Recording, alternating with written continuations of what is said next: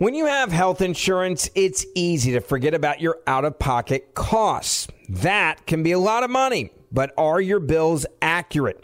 Well, it's estimated that over 50% of medical bills contain errors. HealthLock can help you. HealthLock technology securely connects with your insurance and flags any overbilling, wrong codes, and fraud. You can even have HealthLock work on your behalf to get money back from select past bills. To date, HealthLock has helped its members save over $130 million. So to save, visit healthlock.com today. That's healthlock.com today. I know you're paying attention to global events as well as what's going on in our nation. War and increased conflict is bubbling up in more places. Countries are buying and hoarding massive amounts of gold. Why aren't you? It's time to pull the trigger with the Oxford Gold Group and buy gold and silver. Nobody can predict the future, but we can't put our head in the sand either. Call Oxford Gold Group right now, and you may qualify for up to $10,000 in free precious metals. Call 833-995-GOLD. That's 833-995-GOLD, 833-995-GOLD. I'm Jack Armstrong. He's Joe Getty. We're the Armstrong and Getty Show. We cover the stories the mainstream media ignores. Stories that are important to your life and important to the world. The election, of course. The many trials of Donald Trump. Couple of wars. Gender-bending madness. Why are kids looking at so much social media? And we bring you the stories the mainstream media is on, but we do it without the left-wing media spin. Listen to Armstrong and Getty on demand on America's #1 podcast network, iHeart. Open your free iHeart app and search the Armstrong and Getty Show to start listening. Welcome to today's edition of the Rush Limbaugh Show podcast. Welcome to today's edition of the Rush 24/7 podcast. It's a day for truth. On this day the Lord has made as a gift for us in times such as these. It's a day where El Rushbo might well say, I told you so, and he'd be right again. It's 800-282-2882 if you want to join the program. I want to start today with one of Rush's famous axioms, which all of us will remember, as this has never been more relevant to the biggest of possible news stories. The nature of the evidence doesn't matter to the left. It's the seriousness of the charge. That's why we must investigate. The nature of the evidence, irrelevant to these people. The seriousness of the charge. And, of course, that's when it's applied against Republicans. And as Russia taught us all these years, when something happens to Democrats or leftists, it's, but they had such good intentions. The emails. Fauci's emails. Many people are going to rightly focus on the fact that the Fauci had a good idea that this virus came out of a lab. In other words, it was engineered. And we'll get to that. And there's strong evidence for that. And there has been for over a year. Hidden in these emails, not noticed enough, is something about which Rush also has every right from heaven to say, guys, I told you. That is, the Fauci admits that, and look, for those of us who followed this closely, I just put Tony Fauci on trial on my radio show in Seattle. I did almost 3 hours on this, where I used his own words and evidence to convict him of things on my radio show. I'm obsessed with this stuff. The National Pulse, Brahim Kassam, dug through these trove of emails, which in defense of BuzzFeed and the WAPO, they finally went and got. We'll deal with them in a second. This is Fauci, February 4th, 2020. Kai, error in my statement. I meant to say most transmissions occur from someone who is symptomatic, not asymptomatic. I'm really tired, not much sleep these days. Best Tony. Probably tired because he's working on his book. Did you hear that? 40% of small businesses in this country destroyed. Suicides with adolescents at record levels. COVID passports for young people to get these mRNA injections in order to attend college. A restructured economy. New powers for the feds. New powers for the government. Economic disaster. Normalization of people giving up their bodily autonomy to wrap themselves in masks, which Fauci also admits do nothing. in the emails. And a lot of us have known that he's known this forever. The asymptomatic transmission of SARS-type viruses has been known to be false for 100 years. And yet that didn't stop them from destroying. Forget the economy. That's everything in mass. People's lives. There are people who are dying today of cancer who would have had a minor visit to the hospital, but they were scared to go because asymptomatic transmission. Anybody can give you the virus. You're literally killing grandma. Phenomenal. Washington Post and BuzzFeed find this out now. And by the way, this is the same Washington Post and BuzzFeed who told us that President Trump was a Russian plant. Where's the discovery on that? Where's the admission and the apology on that? Where's the apology from the entire Mockingbird media structure,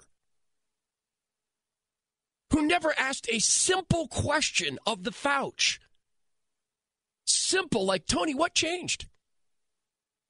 Why did this virus go from you saying, if I was a young person, I mean, this would be a great time to take a trip to Italy, to, well, look, you could be literally killing grandma just by walking by her in the Walmart. Well, I mean, not Walmart. Walmart's safe from the virus, but a local hardware store. That's what we're discovering in these emails. He knew. To regard to the origin of the Fauci, Alex Berenson has read through the BuzzFeed, Washington Post, FOIA gain materials. Fauci wrote to a staffer, and this, just look at the timing of this. Almost 1 o'clock in the morning, 12:29 a.m. on Feb 1, Saturday, Fauci emailed his deputy, Dr. Hugh Anchenlos. Subject line, important, all caps. He attached a 2015 paper from Nature Medicine describing gain-of-function research on coronaviruses, and he wrote this to Hugh. Hugh, it's essential we speak this AM. Read this paper. You'll have tasks today that must be done. So when you're speaking in the passive voice, saying things like you've got tasks that must be done, what you're really saying is, I can't say this in email. Remarkable. Fauci's team also, in analyzing the virus, came back and said, this looks like it was engineered, is basically what they said. Fauci knew this. Fauci funded gain-of-function research at the Wuhan lab, which he told Rand Paul he didn't do. Rand Paul had a 2-word tweet or 3-word tweet. No, it was 2 words today. Told you. This is the biggest medical fraud in history, and I have to be careful because I could spend 6 days on it. Then there's this. So the vaccine passports, those are being enforced in states like Washington State for kids to go to school. And they're doing, it's just businesses, it's just private businesses. No, it's not. It's at behest of government. On Fox News, David Asher, a former State Department investigator, describes all of this really well using art of the bizarre as a metaphor. We lost, 7 or 8 million people in the world or something, according to The Economist, maybe 12.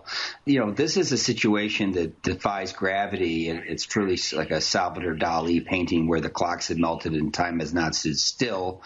If you think about it, I mean, the scientists have come out and said with definitive authenticity in their voice that they know where it came from, but there's no proof. I've worked in intelligence operations for a large part of my career. I mean, lots of people are told to do certain things, and they don't even necessarily know. Who knows what this guy's motivations are? I mean, he was sending notes to Fauci in mid-January. So was a guy named Christian Anderson from Scripps, who's very famous, who wrote the letter for Nature saying it couldn't have come out of Nature. And we found on February 1st, yesterday, that he wrote a letter to Fauci, a note to Fauci that said that this thing was lab altered and it was genetically engineered. So can you trust these scientists? I don't trust these scientists right now. I trust our national lab scientists. I trust our Army scientists. I don't trust these paid in the pocket by Chinese scientists. I think that President Trump made one mistake, and it was to save American lives. They tried to run him out of town with Russia. They threatened his family. They threatened his businesses. They threatened his reputation and then some. They threatened prison time. They went after his advisors, put people behind bars, ruined lives. Trump stayed on track.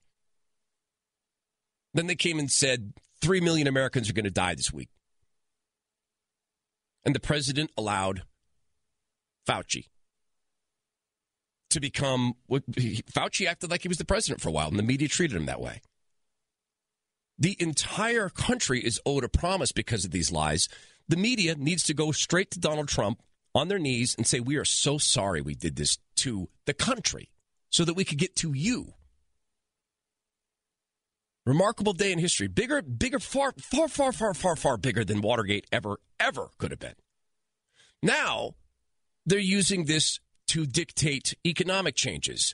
Because of the COVID, we need to give money to black farmers, but not white farmers. Because of the COVID, we need to give money to black business owners and marginalized business owners and not white business owners. Because of the COVID, we need to shut down all the government schools and come back with them completely retooled and made good for the education unions, big education unions. Mandates. Because of these series of lies. Just think of this. Communism, socialism, Obamacare, all ideas so good that leftists had to force them on people. As Rush explains, the left always seeks to mandate rather than to empower. So whether it's vaccines or whatever, this is what you get when you get liberals who think they know better, who think you don't know how to raise your kids, and who think everybody should have to follow their dictates in order for us to have a uniform society and a uniform culture. And I wish more people would see this and learn from it, be able to identify who these kinds of people are before they go vote. You know, folks, if you just stop and think about it, you don't have to think about it. You know it's happening, which is why so agitated. Choice is being taken away in big gulps. Look at the choices. You no longer have in health care alone. Used to have massive amounts of choice in any number of walks of life. And they're evaporating left and right in favor of mandated controls from the government. The PCR tests were a lie. Led to false positive rates. Led to more lockdowns. Masks were a lie. Asymptomatic transmission was a lie. The CDC changed the death counting methodology, but only for the COVID to make it appear 80% worse than it was in terms of death. The lie after lie on top of lie. Walmart is safe. Local hardware stores a death trap. The media now coming out and saying, now we can say. But understand this, that same media and those same bureaucrats, not the same people, but the same sort of bureaucrats, they would never lie when they say, this was the safest, most secure election in history. You want to test that thesis? Ask them this. Which was in second place? No, which election was second place? Well, we don't track that. No, you don't. Thank goodness for 3 decades of a counterbalance named Rush Hudson Limbaugh III. Todd Herman, your guide host this week on the EIB Network. It's Todd Herman, your guide host this week on the EIB Network. Whoa, I'm just reading through more of these emails and how they relate to the Fauci. We're going to get up here in a second to what's going on in Texas and the lieutenant governor there threatening to defund the legislature. It's another mandate. It's the Democrats saying, no, we mandate that voting in America be ripe for fraud. We'll dig into that in just a second. Let's talk to Arnold in Florida. Arnold, you're on the Rush Limbaugh program. Todd Herman, your guide host this week. Welcome, Arnold. Hi, Todd. I'm a political columnist. I checked the Kaiser Family Foundation website this morning, and I believe as of the date of May 24th, the largest cohort of unvaccinated people in America are blacks and Hispanics. So when you take that reality and mix it with vaccine passports at various events, it's going to look a lot like the same old Jim Crow brought to you by the same party who brought it to you the first time. Well, and it's phenomenal that they get away with this at the same time as they're saying voter ID is racist. No, but vaccine passports aren't. And yes, it's correct to point this out that black people, Hispanic people, we're supposed to say vaccine reluctant. Maybe there are people who've actually looked at their own bodies and said, okay, I know this is well intended. I know President Trump intended to save lives with this project, but they're starting to understand for young people, we don't need these. There's a high school in Seattle, Skyline High School, that has segregated seating. They're segregating soccer matches and football games and baseball. So for Rush's black listeners, Hispanic listeners, this is exactly right from Arnold, right? You guys are once again the Democrats saying, hey, here's your seating over here. Remarkable. Thanks for the call, Arnold. Appreciate that. Martin in Tampa, Florida. You're on the Rush Limbaugh program. Glad you called, Martin. Welcome to the program. Hey, thanks for having me on today, man. And you're doing a hell of a job covering Thank for you. Rush, man. We Thank miss you. him, but you're doing a good job. Everybody's trying to backtrack where this came from, and we're all pretty sure, it came from that lab, right? But if, Fauci he's lying through his teeth. He knows that he funded that research, and he was following that research. So if we funded that research, we're all talking about maybe, seeking some kind of recompense from China if it's proved that it came from that lab. Well, wouldn't that make us culpable if we funded the research? Yeah, it makes us culpable for funding the research. It makes Anthony Fauci, in my judgment, culpable for the entire lockdown, for the 40% of small businesses lost, for the forced restructuring of the economy, for, as we just heard from Florida, now black and Hispanic people disproportionately told you no longer have a place in polite society because you've determined for yourselves, as Rush just warned us about. You're saying no to the mandate. You've determined for your own health that you are risk-reward ratio better off, counting on your immune system. So, yes, it does put us on that hook. But let's pay attention who's on the hook. For a year, how is it that a little radio show like mine, and I'm not alone in this, there's, COVID team reality people that I could name continually. Alex and Berenson gets a great hand on this. How is it that we've known for over a year this stuff, and all of a sudden the media now can say, oh, now we know because of the emails? It is absolute proof of deep state. It is. This is deep state now saying, man, we're going to have to somehow admit that this stuff is going to come out. We need to get on top of this. And then we've got BuzzFeed and WAPO saying, oh, no, we'll tell the truth now. We promise, because democracy dies in the darkness. You kept it dark for a year and a half. Hey, I got an idea, WAPO. How about if you now admit that you just suppressed as much evidence about the election as you could? Maybe you could do that. Speaking of the election, and speaking of black and Hispanic people, the lieutenant governor in Texas has threatened to defund the legislature because the Democrats there refuse to participate in a vote around simply putting some regulations around elections. And the template set from the media, this is restrictive voting and this is race-based restrictive voting. Just factually on a mathematical basis, funny thing about math, for every illegal immigrant who comes into the country, who is Hispanic or not, let's just for the ease of an example, every illegal Hispanic voter negates the vote of a legal Hispanic voter. Math doesn't care about race, right? So they're just simply trying to say, can we have some standards here? And at the federal level, you have Nancy Pelosi and the people who run Joe Biden saying, no, we need to mandate that every single state send out ballots to every person who never wants one, that has drop boxes everywhere. We can't have ID. The same party saying, yeah, you need to have a vaccine passport in order to watch a soccer match. They're saying, but it is illegal to confirm that you're an American before you vote. Right? It's very simple. Here's my axiom.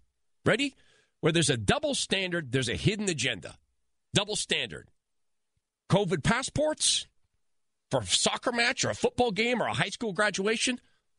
No voter ID. Double standard, hidden agenda. Texas Lieutenant Governor Dan Patrick, as they say, is threatening to make Democrat staffers live in the world they're creating for others. There were two parts to this bill. The first part is the Democrats are trying to just say, you know what, if we don't like losing a vote, we'll just leave. We'll break quorum, meaning there aren't enough people on the floor to bring a bill to the floor, which was Senate Bill 7 about election security and integrity. So they walked. In fact, not only did they walk off the floor with a few hours to go before the deadline, but I actually got a call from someone asking if they went to an Indian reservation, could the state police come and get them? In other words, they were planning potentially not to come back at all. The reason for the governor's action to say, if you don't come back at all for a special session, we're going to stop your salaries, which are $600 a month for legislators. That's not the key. It's for all their staff. They'd have to fire all of their staff. They, in doing this, are refusing to live in the world they're creating for others. We need to make sure that Democrats and leftists have to live in the world they're creating for others. I beg every black and Hispanic listener of the Rush Limbaugh program, and trust me, I'm deeply uncomfortable separating people by race. I legitimately believe that we're all from one God. And he happens to like our separate colors and melanin levels and all of that. I beg you to come together like parents across the country have to go to school board meetings and read the pornographic, ridiculously sexualized curricula to the school boards and get kicked out of meetings, and to let parents hear this is what they're teaching our kids. That's happening, and it's having an effect. It's getting school boards fired. I beg you, black and Hispanic listeners to the Rush Limbaugh program, team up, go in 20, 25 strong to an Apple store and attempt to buy a phone without an ID. And when they demand that you have an ID, scream racism. Scream it. Found an organization, a conservative organization, Phone Free America. Do this at Disney theme parks. Do this at the DNC. You want ID? Why, that's racist. And quote the Democrats, folks, we got to make them live in the world they're creating for others. Todd Herman, your guide host this week on the EIB Network. And it is an honor to be here. It always has been. And every time I get to do it, it's, you know what it is? How does this happen? How do you get to be in the radio show of your lifelong broadcasting hero? Maybe it's a God thing. I want to be very clear about what I'm saying here and what I'm not saying about this hacking of this JBB's U.S. beef plants, which, by the way, is now affecting the global beef supply, 1/5 of the global beef supply.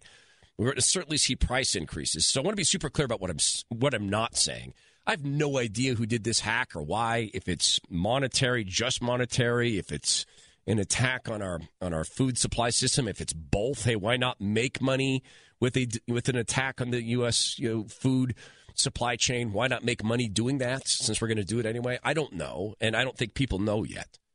I would just point this out. This just occurred to me because we're talking about the Fauci emails and now everything that a lot of us have known for over a year because we simply observe things or we talk to the doctors of the Great Barrington Declaration, etc. Everything is now being confirmed through these emails. Fauci lied about masks. He lied about asymptomatic transmission. He lied about, not believing the virus was engineered and he had reason to believe it was, etc. That's going to continue to unfold. I want you just to remember something. Never let a good crisis go to waste. So during these selective lockdowns, Democrat sweetheart companies saw multiple increases in their net worths. So did Jeff Bezos and Zuckerberg, etc. The school unions, they've been paid off to the billions and billions of dollars. And when there were lockdowns of plants, I heard about a lot of meat plants being locked down. I didn't hear a lot about vegetable plants or soy plants. Maybe that happened. Maybe I didn't hear it. But Democrats picked and chose. Now, Rush, as you know, loved technology. He was so conversant in it. I've talked to Apple engineers who heard Rush talk about their product and thought, wow, this guy likes our product. And then I've heard them say, my gosh, he knows our product. So now Rush rarely did interviews. But when he did, they were stellar and important. Listen here as El Rushbo speaks with Bill Gertz way back in 2017, warning the country about cyber attacks like these. We're going to chat with Bill Gertz, formerly of the Washington Times, now a journalist at large, and one of the, if not the greatest reporter on the Pentagon and the Department of Defense Systems, National Security of the United States. Folks, it's a historical compendium of many of the challenges we've had with cyber attacks going back years and years from North Korea, from the Chi-Coms, cyber attacks we've engaged in, success stories, failures, areas we're strong and weak, and so forth, based on Bill's investigation. As somebody who knows about cyber wars and cybersecurity, how do you, Bill Gertz, how do you process this stuff? How do you react to it? Because you know whether some of this stuff is true, legitimate, or not. So how do you deal with it yourself? Yeah, this is an amazing phenomenon. What we're seeing is what I call information warfare. It's basically the kind of warfare that's going to dominate our society because we live in an information age. And we're under assault from all quarters, not just the Russians, the Chinese, the Iranians, and I even put the liberal left in the kind of domestic information warfare. It's a broad-scale assault, and the United States is ill-prepared to deal with it. We just don't have anything that can counteract this lies and disinformation the way we did during the Cold War. By that, do you mean we don't have secure systems that would block cyber attacks, that we do not have good firewalls, we don't have systems in place to be able to identify these attacks when they're happening and be able to stop them?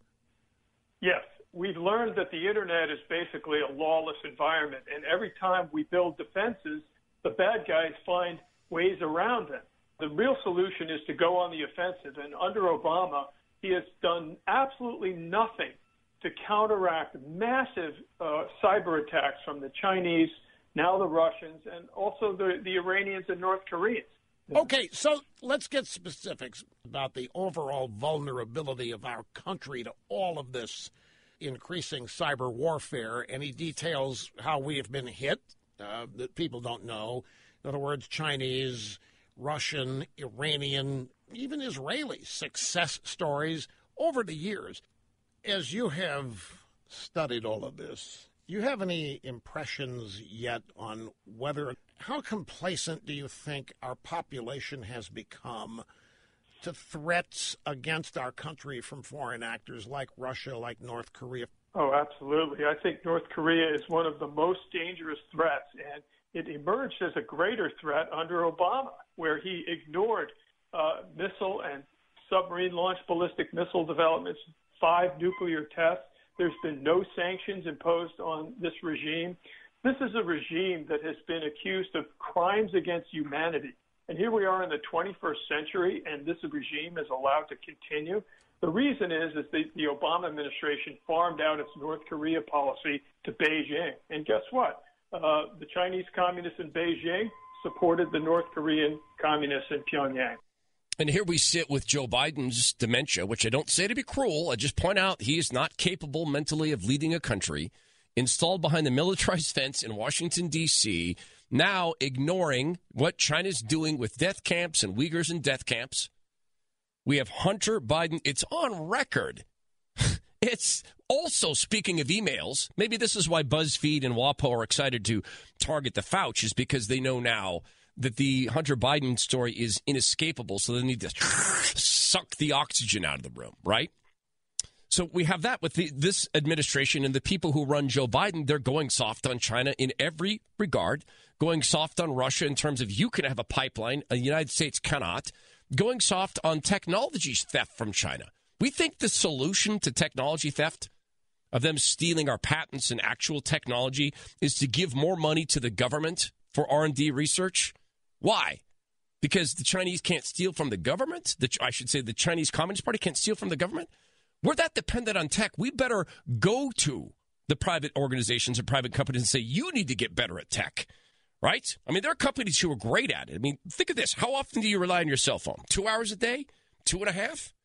That's the average daily usage for many Americans these days. And that kind of cell phone usage can become expensive unless you switch to Pure Talk with a flat $30 per month unlimited talk, text, and 6 gigs of data. When Rush discovered Pure Talk last year, he detailed it for all of us. It went like this. You shop for the best price you can find on insurance, on home mortgages, on vacation travel, maybe even cheeseburgers. I don't know. So why not do the same thing with cellular phone service? Your cell phone number is your own, and who you choose for cellular service is all up to you. One company makes such a compelling offer it's worth thinking about. It's Pure Talk. They offer you unlimited talk, text, and 6 gigs of data for just $30 a month. And guess what? If you go over on the data, they don't charge you for it. Pure Talk. Compare that monthly price, $30 a month, to your current cell phone bill, and you'll see why it makes sense to change.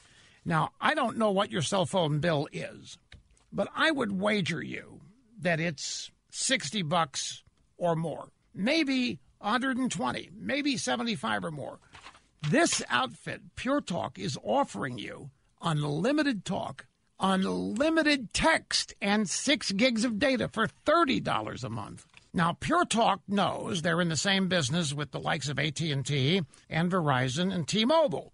In fact, get this, they use the same cell towers of one of the big companies that covers 99% of the country. They offer superior service. 100% of the Pure Talk customer support team is right here in America. So you make one phone call to them today, you can start to save money by switching to Pure Talk. All you do is get your cell phone and dial pound 250. Next, you say Pure Talk. It's that simple. You'll save 50% off your first month. That's pound 250, and then say Pure Talk. One of the Pure Talk customer service people will be right there on the phone to help you. And by the way, it's legit. $30 a month, unlimited talk, text, and 6 gigs of data. Welcome back to the Rush Limbaugh program. Todd Herman, your guide host. This week, wow, what a day to reflect upon so much of what Rush told us. We started the show with Rush reminding us when it's Republicans, it's not the amount or the quality of the evidence, it's the seriousness of the charge. When it's leftists, it's, but they had such good intent. Sorry, Tony Fauci doesn't get the good intent excuse. Given these emails, the Democrats in Texas who refuse to be involved in voting on election security, they don't get the good intent excuse. They just don't. The World Health Organization that's trying to disappear the existence. And I can't make this serious enough. The World Health Organization is attempting to erase from the memory of mankind the fact that we have an immune system. I interviewed a doctor who was one of the founders of the Great Barrington Declaration, who was anti-lockdown, completely non-controversial European socialist named Martin Koldorf. And I brought this up to him, that the World Health Organization is pretending that herd immunity doesn't occur naturally. And he said that's the most bizarre thing, because he compared it. He said this is like someone who works in aeronautics, like airplane engineering or an airplane pilot, saying gravity doesn't exist. It's the human immune system that ultimately ends viruses, or not ends them, but at least makes it inert in regards to most people. So the WHO's, they're really focused on some very, very, very important things, like renaming the coronavirus variants with non-stigmatizing Greek letters. That'll save a lot of lives, right? Just like, well, no, actually, I'm wrong. Pretending the human immune system doesn't exist will, in fact, cost lives. But they want non-stigmatizing nicknames. Rush created some of the most incredible nicknames in political history. Namaha was clear on what the coronavirus should be called. You know what? The real name for this thing, instead of coronavirus, ought to be the Wuhan virus. But you know what happens if you call it the Wuhan virus? The left will come out of the woodwork and accuse you of being a racist and a xenophobe. They'll accuse you of trying to tie the virus to the Chicoms. Well, hell's bells, folks, that's where it came from. The coronavirus, COVID-19, came from Wuhan, China. That's where it came from. Now, if it's racist to point that out, then it's racist to point that out. But it's something that's unavoidable. I'm sorry. I've been calling it the COVID for a year now. I'm going back to the Wuhan flu. Just in honor of the Fauci. Maybe that can be the first chapter of his book on life philosophy. You know what I've always said? If you're going to lie, do it in an ambiguous sense in an email by saying things in the passive voice like, Hugh, you're going to have tasks you're going to have to complete. That can be chapter 1, how to lie without lying. Now, speaking of nicknames for the COVID flu, the Wuhan flu. Hurricanes are politely named in alphabetical order with a country or a region of origin. Joy Behar once suggested that hurricanes be named after those causing political stirs like Palin, Pruitt, Trump, and even Limbaugh. This is Maud Behar on The View today. Now this, I don't want to characterize it. I just want you to listen to this. This was this morning on ABC's The View. The heat is creating warm waters in the oceans, in the Gulf, wherever, and that is contributing to the intensity of storms like Irma. Why this is the worst storm we've ever seen, etc., has to do with climate change. And people who deny that, they should start naming all of these next hurricanes after Hurricane Limbaugh, Hurricane Pruitt, Hurricane Palin, Hurricane Trump. You hear those brainless wizards in the audience applaud, but I'd be honored if they'd name a hurricane after Hurricane Rush. I would be honored. I could be a great honor, but it'll never happen. Hurricane EIB, Hurricane Limbaugh, Hurricane Rush, Hurricane El Rushbaugh. Should have happened. Let's take a quick call, not because I want to be dismissive, but because the clock is a-ticking. Christopher, Lewistown, Montana. You're on the Rush Limbaugh program. Todd Herman, your guide host. Welcome, Christopher. Hi. Hi, sir. How are you today? Doing great, man. I'm glad you called. What's on your mind? So I was doing a little bit of investigating with the whole H1N1 and stuff like that. And when I put that in, this new bird flu out of China came up, and it's H1N3. And it's a bird flu, first time it's ever appeared in humans, and it happened to be a 41-year-old man in China. Was he black or was he Hispanic? I need race. This has to contain race or it's going to get boring. I'm kidding. I'm kidding. Sorry, go ahead. I'm just kidding. I'm not going to get racist or anything like that. WAP, let's not go there. Not a good thing.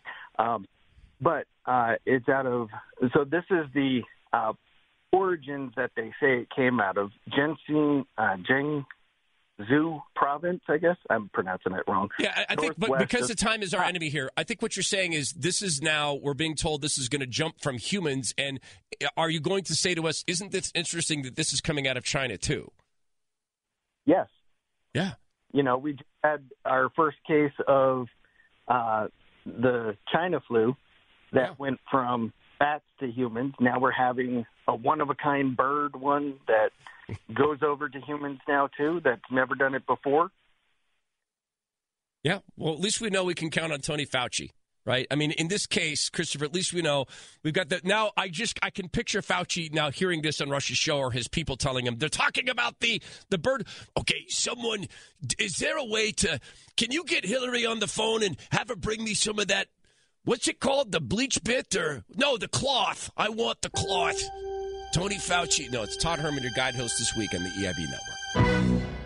It's Todd Herman, your guide host this week on the EIB Network. The economy of Biden's handlers is getting so distorted economically that after more than a year of being forced out of work, many Americans refuse to go back to work because Biden's handlers will pay them more to stay home.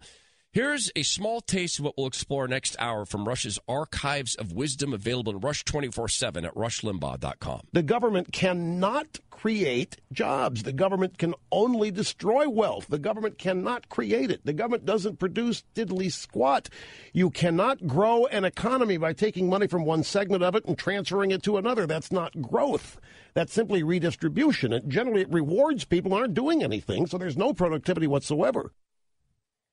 We'll explore that next hour. Plus, this may be, it's always that. It's become far too important. Supreme Court is both too important and not important enough. It's not important enough in that Democrats just want personalities and intersectional alliances and grievances. They don't care about originalism or even, frankly, people's lawyering or judging. They just care about, check this box. And too important in that one justice can say, I think the founders hated guns, and so I vote against the Second Amendment. This is going to be one of the most consequential SCOTUS sessions that's existed. So it's going to be a huge test for two of the justices President Trump placed on the court. We'll talk about that next. Todd Herman, your guide host this week on the EIB Network. Why are people still on the fence about owning gold and silver? I just don't understand. Have we already forgotten about regional bank closures, inflation, global instability, and the potential for serious world conflicts? You can look to precious metals for various reasons. 1, having tangible currency on hand as part of your bug-out plan. 2, diversifying your portfolio as a hedge against inflation. And 3, historically, gold increases in value over time. You keep yourself informed about global events. You see the increase in conflicts around the globe. Countries are buying and hoarding massive amounts of gold. Why aren't you?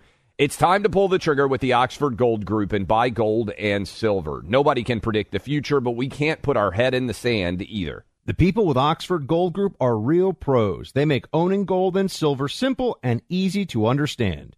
Call Oxford Gold Group right now, and you may qualify for up to $10,000 in free precious metals. Call 833-995-GOLD. That's 833-995-GOLD. One more time, 833-995-GOLD. Nowadays, $20 barely gets you a burger and fries or maybe a quarter tank of gas. You know what it will get you, though? For $20 a month, you can get unlimited talk, text, and plenty of 5G data from my cell phone company, Pure Talk. You'll get the same quality of service as AT&T, Verizon, or T-Mobile, but for half the cost. The average size family saves almost $1,000 a year, all with no contracts and no activation fees. You can keep your cell phone number and your phone or get great deals on the latest iPhones and Androids. Make the switch today and save an additional 50% off your first month.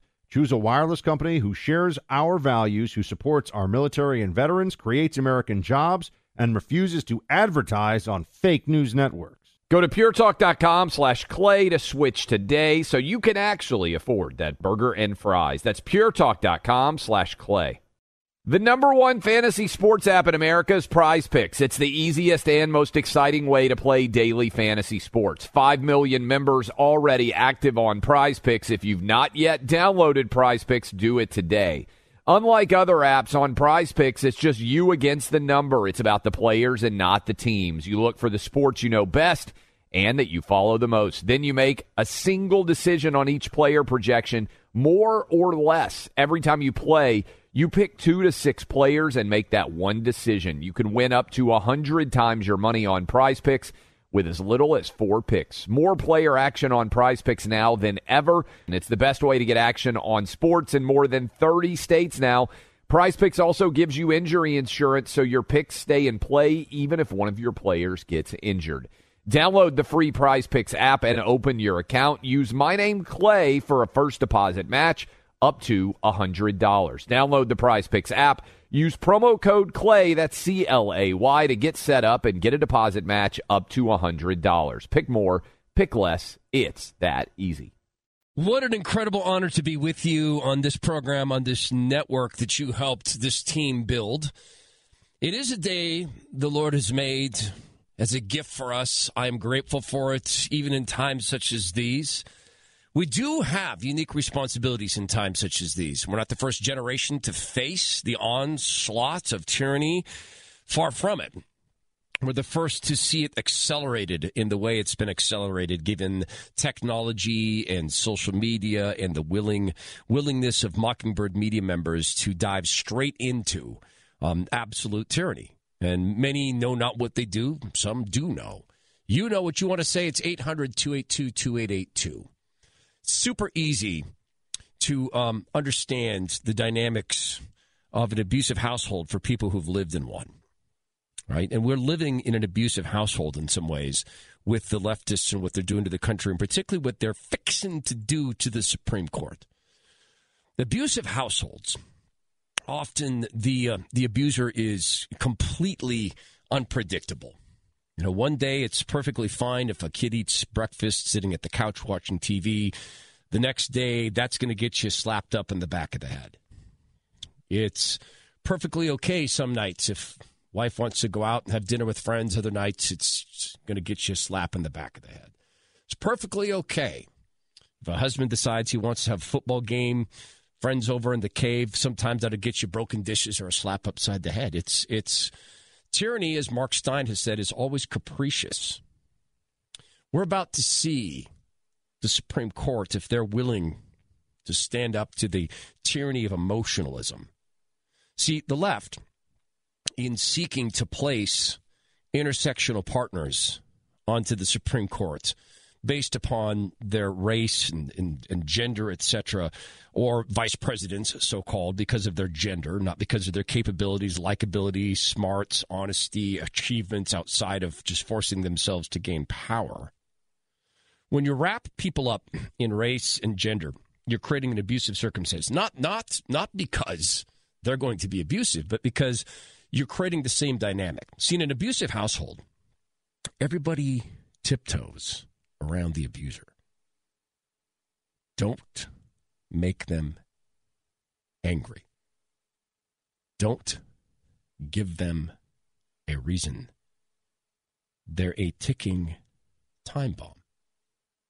Now, it's a little bit of a different dynamic when you're talking about race and gender and intersectional allies, but don't appear racist.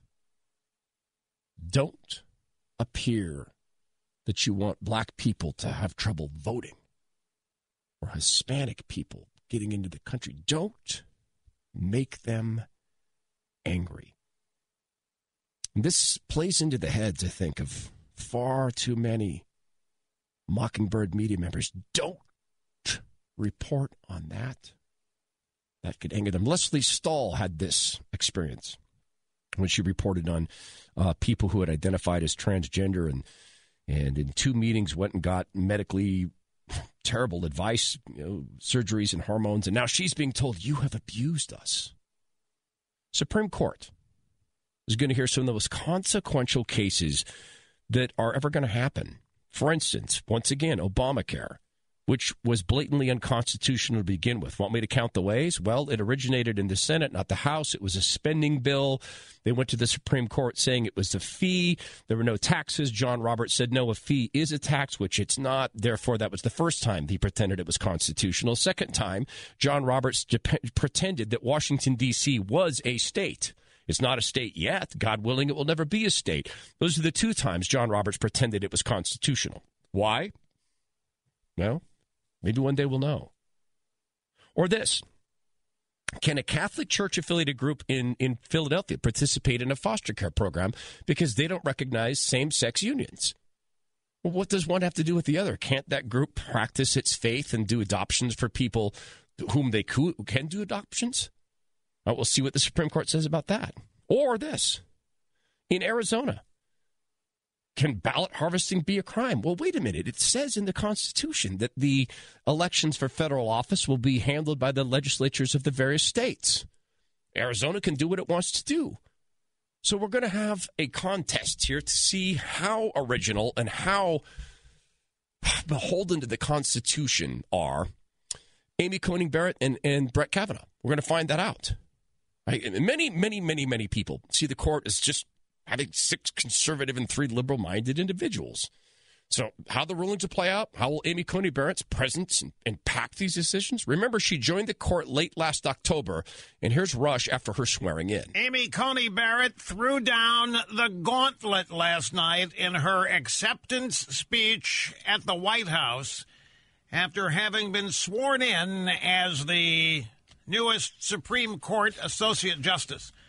What an incredible statement. What an incredible speech that was. Now on to Amy Coney Barrett. NBC News last night devoted 50 seconds, less than 1 minute, to the Senate confirmation vote and her swearing in. CBS News devoted 50 seconds to Amy Coney Barrett's confirmation vote and swearing in.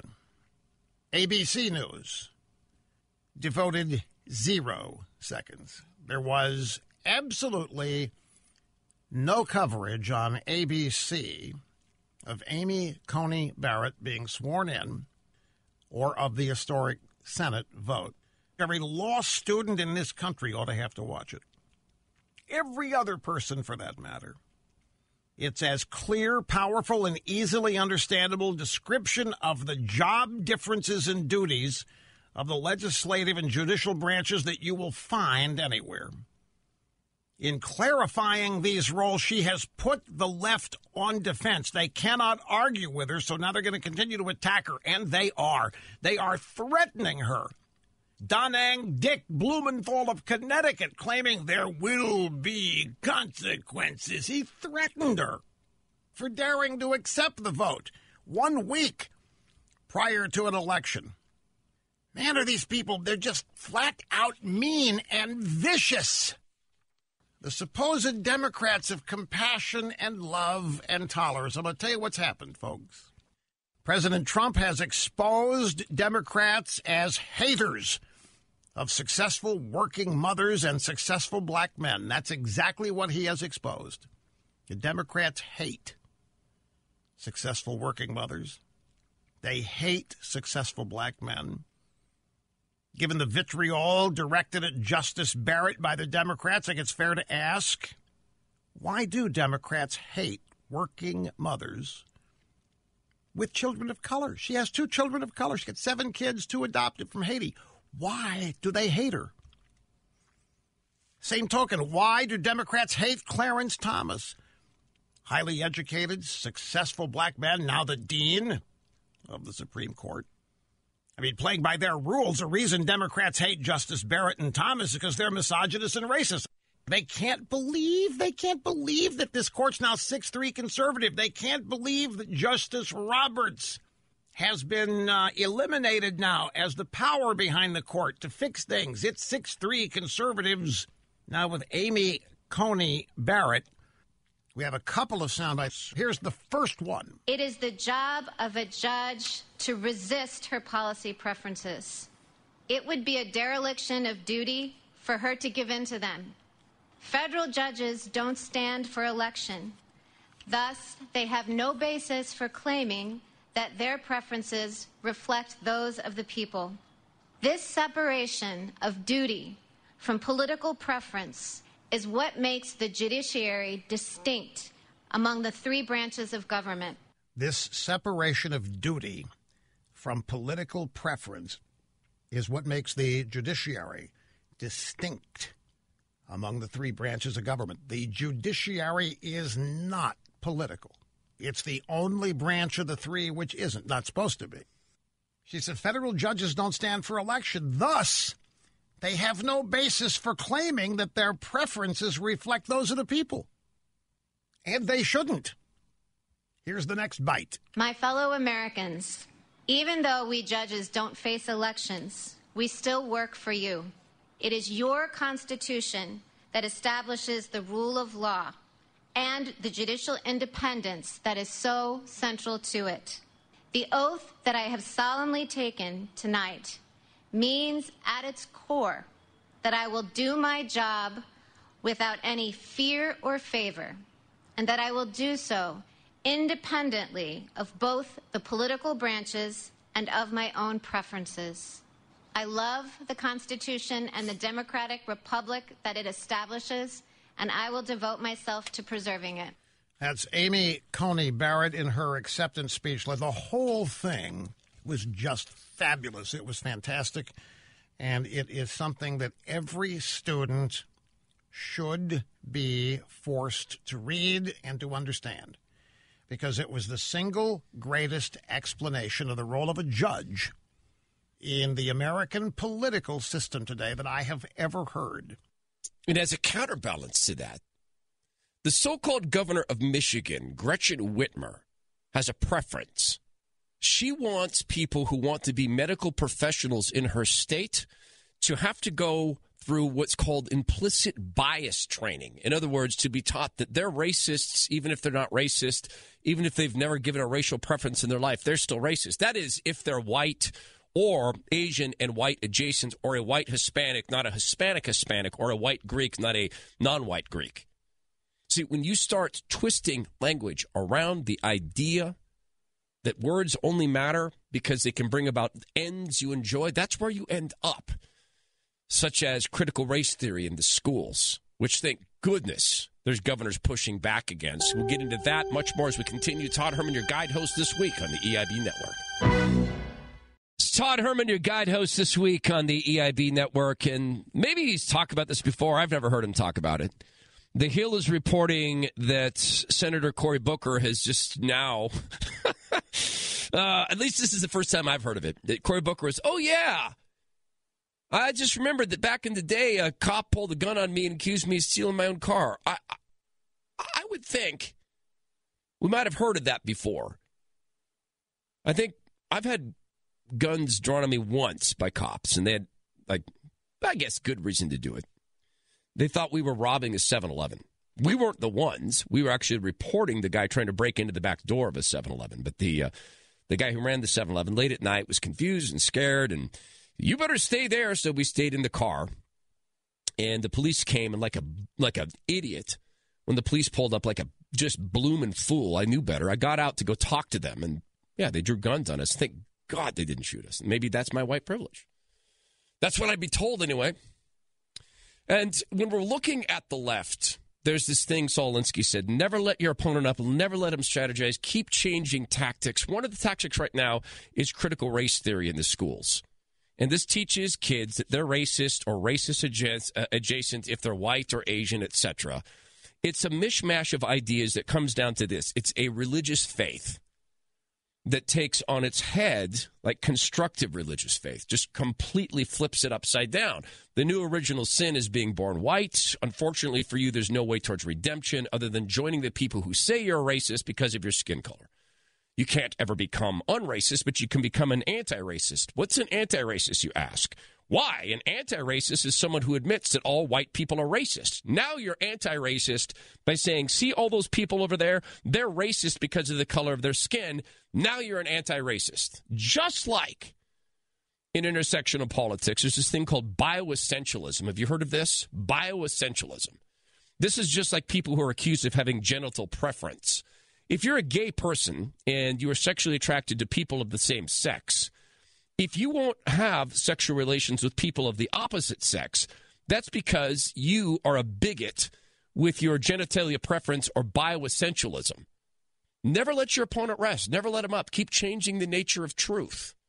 This is what's landing in our schools. Thank goodness Greg Abbott and Ron DeSantis and Kristi Noem and others are pushing against this, even as so-called governors like Jay Inslee in Washington State forced this into the schools. Let's talk to Ethan in Huntington, Kansas, 17 years old. Welcome to the Rush Limbaugh program. Ethan, Todd Herman, your guide host. Glad you called. Welcome. Hi, Todd. How are you? Doing great, man. You sound calm, cool, collected, ready to perform. I'm glad you called. Thank you. Yes, sir. I've been wondering about this for a few months now. The Democrats, they're pushing their socialist and their Marxist regime, and there have been so many times throughout history that other countries have tried to go that way for their country, and it's failed miserably every time their countries have ended up destroyed. Do the Democrats want to just genuinely destroy the United States of America, or is there something in their head that's clouding their mind that they think it's the actual right thing to do? Well, let's explore this together. For whom did socialism fail, and for whom did communism fail? The biggest one would be Russia or the Soviet Union. Okay, so within Russia and the Soviet Union, right? There's not all people aren't the same, right? So for whom did communism and socialism fail in Russia, and for whom did it succeed?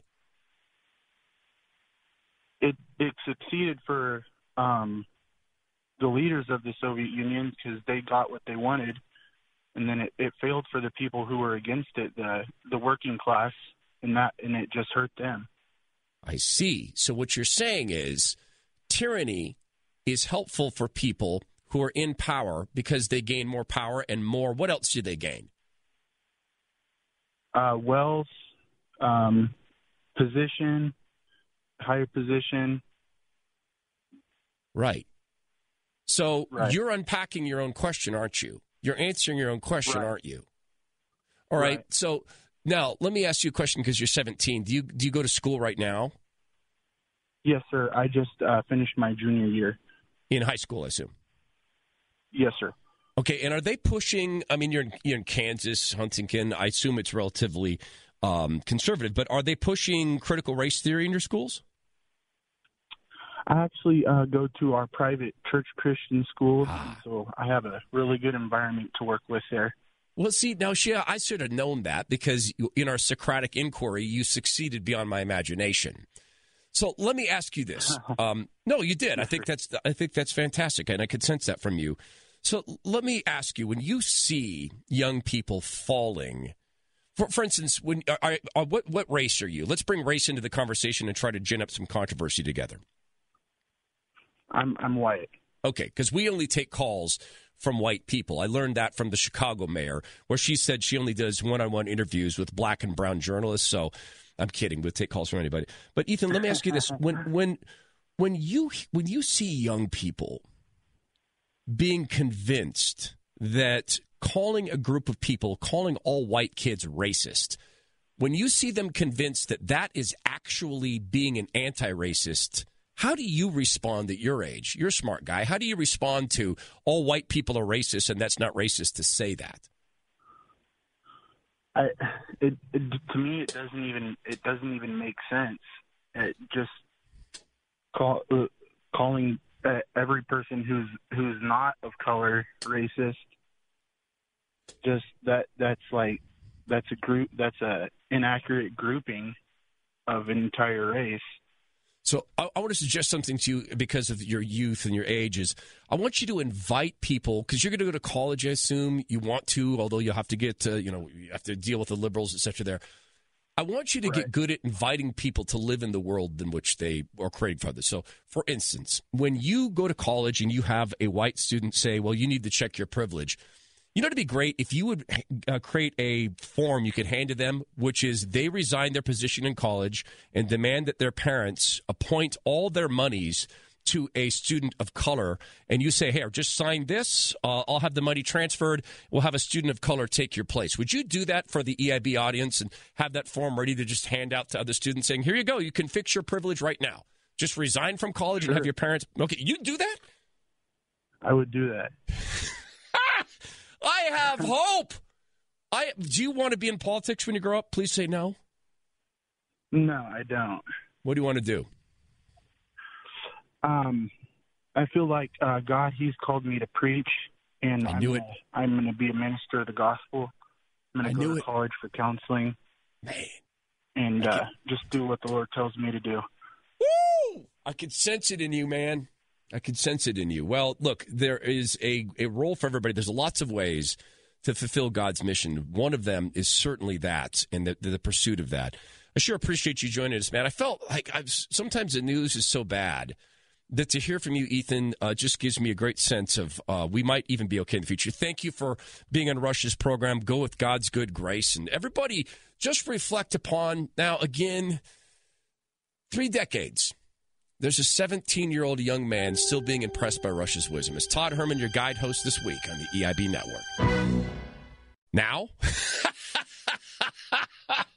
I was just talking about our love of live radio during the break. Just got Team EIB.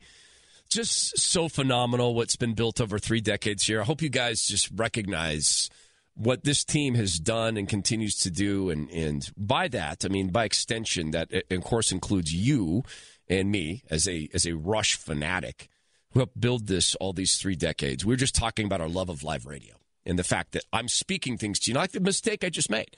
Thought we were coming back. It wasn't time. Live radio is magic that way. And I don't think it can ever be replaced by podcasting, which is huge. But the fact is, my thoughts go into this microphone, and sometimes they're scrambled or sometimes they're spot on. And you guys feel that. And I love that so much about this medium. We were sharing one of Rush's axioms that for Democrats, when they're going after Republicans, it's the seriousness of the charge, not the quality of the evidence. And that's true across the board. And then when it's the Fauci thing, or now we see Biden is overseeing 2 hackings of our critical food supply chains, and we see that he's destroying the economy with handing out money on a race-based basis. All that's Democrats say, well, but he's got good intentions.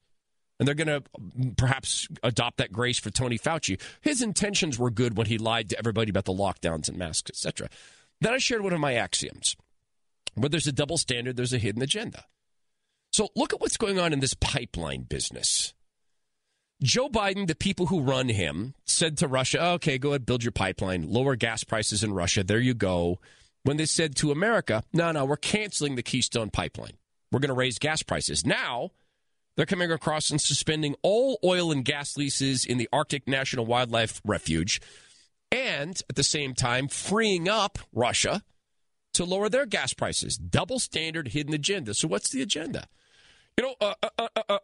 Under my plan, prices for gas and oil necessarily skyrocket. Gee, I wonder who's running Biden. Such a mystery.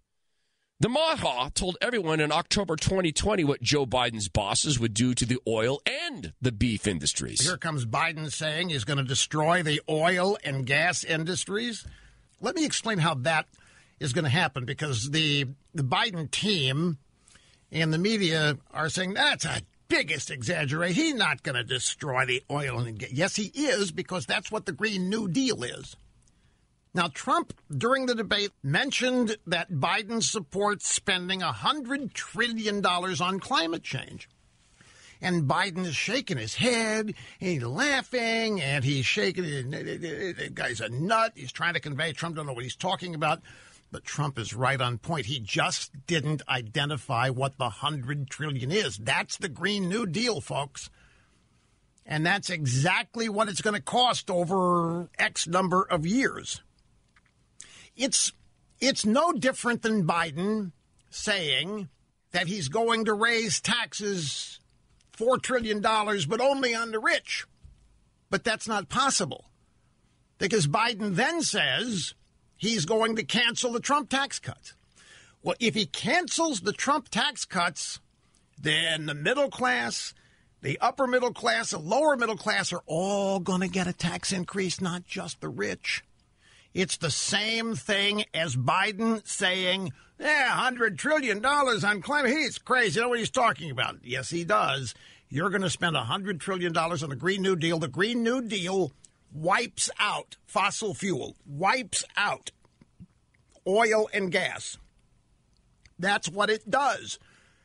Alexander Ocasio-Cortez, the gang, whatever they call themselves, and Bernie Sanders, these are the people pushing this agenda. And that's exactly what the upshot of it's going to be. And when it comes to the oil industry, by the way, that is America's number one energy source. Because Biden's saying he would be shutting down the oil industry, not just fracking. He was going to shut down the whole oil industry. Biden's out there tree hugging and everything, and Obama, or Trump is rather, playing the role of the adult in the room. And make no mistake, this was a big deal. Biden did promise to shut down the oil industry, not just fracking, and not just fracking on federal lands. That's how he tried to slither out of this last night. No. I just meant fracking on federal land. No, he's not just shutting down fracking. They want to shut down the oil industry. That's what the Green New Deal does.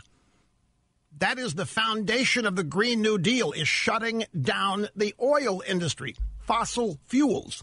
We don't have anything to replace it, folks. We don't have an industry of energy that will get big commercial jets off the ground, cargo or passenger. We just don't. We are a long ways from it. We don't have anything, anywhere near anything, to replace oil. I mean, it was a big moment. And there's Trump saying, remember what you just heard, Pennsylvania, Texas, Ohio. Remember that, America.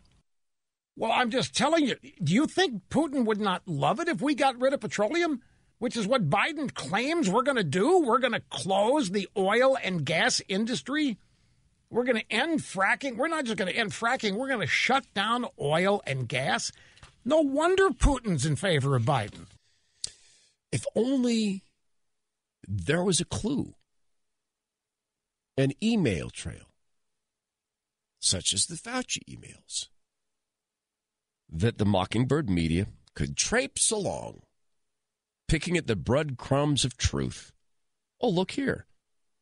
The big guy, Joe Biden, went to a meeting with his kids' business partners from Ukraine and Russia. And Hunter, with his only meaningful experience in petroleum being petroleum-based crack pipes, getting money. Now, isn't it fascinating that we've got the Fauci emails out, FOIA requests, Washington Post, BuzzFeed. We had, let's see, the Bill Gates was a pervert with employees thing. The Fauci, but not the Hunter Biden stuff. It's so weird, right? You got to be able to count on things. You got to be able to count on value. I guess Hunter brought value, but this fake value. We want real value, like oil and gas. Like this EIB sponsor stands out for the value it brings you. It's Pure Talk, cell phone company. Pure Talk gives you a monthly $30 charge for unlimited talk, text, and 6 gigs of data, just $30. That's likely a big savings from your current bill. This is the company Rush recommended, and for good reason. They provide the same level of coverage of one of the big 3 carriers, but for less. And when you switch to Pure Talk, you can keep your same phone number while saving all that money. Rush has the details. Hey, folks, there's one sure bet that you can make this year, and that is you're going to use your cell phone more than you did last year. That translates to bigger cell phone bills. You're going to be paying more for it unless you are proactive and do something about that. This is why so many people in this audience are switching their cell phone service from one of the big providers to Pure Talk. Pure Talk offers you unlimited talk, unlimited text, and 6 gigs of data for just $30 a month. And if you go over on data, they don't charge you for it. They don't charge you if you go over your 6 gigs of data. Now, you compare that monthly price, $30 a month, to your current cell phone bill. Just compare it. Your current cell phone bill, I'd say make a guess, but $75, $80, depending on how many lines and phones you have. Don't know what it is, but $30 a month for unlimited talk, unlimited text, 6 gigs of data. Now, here's the real icing on the cake. Pure Talk uses the same cell phone towers as one of the biggest cell phone service providers in America. They focus on providing great service and support with every Pure Talk employee located in the U.S. From your cell phone, do this. Dial pound 250 and say Pure Talk. Get started. You'll save 50% off your first month. That's pound 250 and say Pure Talk. Just pick up your phone right now. Pound 250 and say Pure Talk. Guess what? Somebody from there will answer and you're off and running. This is great trick people in power play that just, it's our national economy. It's so complicated. They just sit down and we'll handle it, and just shut your pretty little mouths. We'll handle it. We may have a $200 trillion, official off the books debt, $300 trillion off the books debt, but you just don't worry your pretty mouths. It's so complicated because we've got these countries we work with and the separate forms of the economy, et cetera, and it's very complicated, and there's hyperinflation, and there's just inflation, and sometimes there's recessions, and then it's not quite a recession, and it's so hard, and please don't even try to think your pretty mouths can even talk about it. Then there's this. In what sphere of existence do people who have no money have money to hand to others? The United States has become a debtor nation. And yet, Joe Biden and the people who run him, $6 trillion here, $6 trillion there, hand it out on a race-based basis. But that's not racism. Mind you, that's anti-racism. Because that form of racism is looped back on itself now. It's anti-racism. Right? It goes back to double agendas or double standards and hidden agendas. Or it just goes back to, hey, we got to get our people paid, man. We're running out of money in the Treasury. Larry Kudlow, former director of the National Economic Council of the United States, stated what's obvious to us on Fox News yesterday, that Biden's spending isn't about growth, it's about redistribution. This is not about growth. This is about redistributionism. This is about something called equity or social equity. And my thought is, yeah, you know what? We will all be equally poor. That's what's going to happen here. So they want to make this economy look like Bulgaria before the wall came down. The trouble is, what do you get for it? What do you get for all these social and economic and green changes? You get nothing. All this so-called equity stuff gets you nothing. The only way to help middle-class people is to grow the economy rapidly. Prosperity solves everything. We had it during the Reagan years. We even had it during the Clinton years, who basically followed Reagan's policy. We had it during the Trump years. We did not have it during the Obama years. So my solution is don't do it. Don't go there. And yet they're going there, as Rush points out. Except for the blatant racism of Biden's handlers giving out printed and borrowed money based upon race, none of these orgies of spending are actually new. How many more of these examples, how many more of these experiences are we going to have to go through? We went through FDR. We went through LBJ. We've been through the New Deal, the Raw Deal of Clinton. We've been through the Great Society. We've been through the War on Poverty. We've been through the Soviet Union. We've been through Cuba. We have been through China. We've been through Venezuela. It doesn't work. When, I ask the heavens. When are people going to realize? I'm talking about smart people. I'm not talking about the dunces. There are plenty of those out there. But when are intelligent people going to I've always said, well, not always, if people just start looking at Democrats and Republicans ideologically, and wherever you see a liberal run the other way, don't vote for one, and 9 out of 10 Democrats, 99 out of 100, 999 out of 1,000 Democrats are liberals, why would you vote for one? Especially after all of this. Does anybody think, I'm asking, does anybody think we would be in this much debt? Remember, it was the war on poverty. Funny thing, poverty has not changed a bit. The poverty rate hasn't changed a bit, but that was the unachievable target then. Now it's a war on whiteness, which is, in fact, a non-existent phenomena because no one talks about blackness. It's just the excuse has changed for spending the money.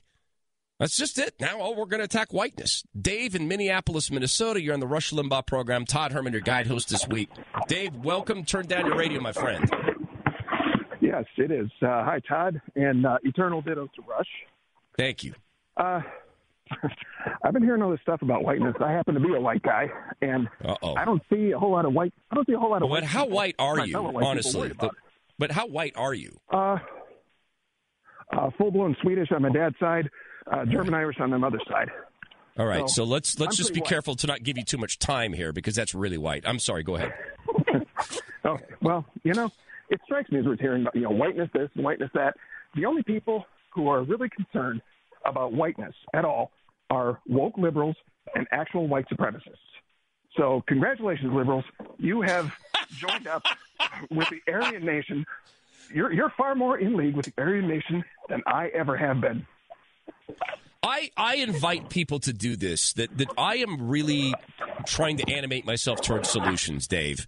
And this is one of my solutions, is when you hear discussions of whiteness, I beg you to do this in the workplace. And it may lead to your firing, but then again, you will have done something a guide host recommended on the Rush Limbaugh program, and that's 10 minutes of fame right there. So that's worth it. Is in a discussion about whiteness, be the person raising your hand. I promise you I'll do this. And my employers know this. So that's why I don't get invited to HR meetings anymore. But I will be the guy in the back saying, yeah, I do have a question right here. So we're talking about whiteness. When are we going to talk about blackness and Asianness and Hispanicness? When are we going to do that? Because if races have attributes, races have attributes. And I want to know when we're going to do that. We must put ourselves in a position of becoming comfortable being uncomfortable. And that is to put ourselves in uncomfortable circumstances like that. I contend, and I will to the day I die, that free speech can save us from an assault on our freedom because showing the absurdity of things. We will talk about the absurdity of this attack on police, defunding the police, dig deep into that, which with much of Rush's wisdom as we continue on the program. Todd Herman, your guide host this week on the EIB Network. Todd Herman, your guide host this week on the EIB Network. Reminder that all of the 3 decades of Rush's wisdom is still available at Rush247, RushLimbaugh.com. And as you dig through that, you dig through American history. You dig through, in fact, the way things were covered by the Mockingbird media and the way they ought to have been covered. We come back next hour. I'm going to tell you the percentage increase in cops killed in the line of duty last year and how much that went up in comparison to the previous year. And we'll talk about why. I'm going to tell you from the separate country of Washington State and the separate country of Oregon and California. I'll let you know some of the dynamics of depoliced cities. Here's one of them, that when the EMS people, emergency response people, firemen, you get it, paramedics, when they respond now to save lives, they have to take a quick response team, a QRT, with them, cops, to surround them and form a perimeter. My friend Katie Davis Court has an exclusive story at the Post Millennial about this. We'll talk about the true human effects of this. And we'll go back and listen to Rush. Has he warned us so often about all of this and what the hate group Black Lives Matter Incorporated meant and means? In fact, Rush took a phone call from a black cop who may well represent a lot of black voices the media ignores. Todd Herman, your guide host this week on the EIB Network.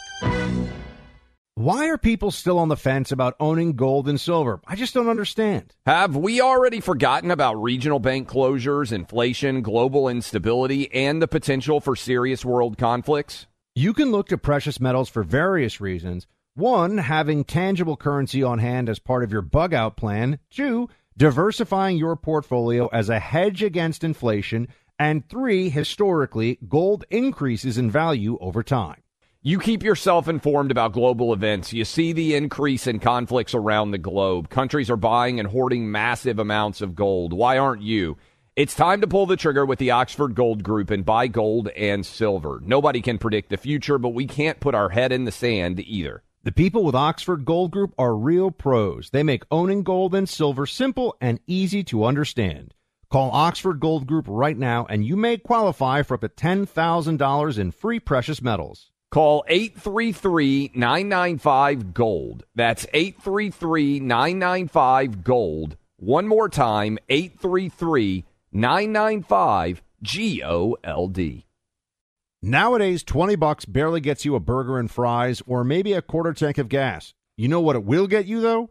For $20 a month, you can get unlimited talk, text, and plenty of 5G data from my cell phone company, Pure Talk. You'll get the same quality of service as AT&T, Verizon, or T-Mobile, but for half the cost. The average size family saves almost $1,000 a year, all with no contracts and no activation fees. You can keep your cell phone number and your phone or get great deals on the latest iPhones and Androids. Make the switch today and save an additional 50% off your first month. Choose a wireless company who shares our values, who supports our military and veterans, creates American jobs, and refuses to advertise on fake news networks. Go to puretalk.com/clay to switch today so you can actually afford that burger and fries. That's puretalk.com/clay. Look, I'm a 2A guy, Second Amendment, all about it. I appreciate the sport of shooting. I appreciate marksmanship. I appreciate the right to bear arms and to defend oneself. I also respect the craftsmanship of a well-made firearm at a phenomenal price. My first career out of college put me in parts of the world where, you know what, I had to have a firearm to protect myself. Years later, I keep myself trained and in shape with my firearms. Going to the gun range with my brothers on the weekend, that's a regular event for us. It's a great time to come together, and it helps keep our skills sharp. So if you're a firearms enthusiast like me, or you have one in your life, let me tell you about the industry's best-kept secret, Bear Creek Arsenal. They offer a wide range of premium calibers at a fraction of what the competition does. How does Bear Creek Arsenal do it? There's no middleman fees. That's how. I own one of their AR-15s. It is an incredible firearm. They know what they're doing. Discover Bear Creek Arsenal. Go online to bearcreekarsenal.com/buck. That's bearcreekarsenal.com/BUCK. Use my name, Buck, as your promo code for 10% off your first order. You're going to be amazed at the incredible quality of their firearms and the unbeatable price. bearcreekarsenal.com/buck. Use the name Buck to get that 10% off your first order. It is an honor to be here with you. Always has been, always will be, as long as we get to do it. It's 800-282-2882. And on this day, the Lord has made a reflection upon the truth and the ability to see it and feel it, in which God is implanted it in us, in my judgment, through his very presence in us. And it's so useful in times such as these. Only people who are insane or have been made insane through the process of politicizing everything can think that a society can survive with no rules. Now, I don't see people saying, let's defund the rules. I hear people saying, let's defund the cops who enforce the rules. Again, it is so axiomatic of politicians and power seekers that they couch things in language complicated. Just imagine a football game with no referee. It becomes what? A fist fight in about 3 seconds. Same with a hockey match. What do you call? See, I did not grow up on hockey. It is my loss. Hockey game. Without referees, things devolve. The very notion of defunding the police shows that truism applies to normal life. And God gave us a sense of things that, hey, you know what? Someone needs to keep the peace.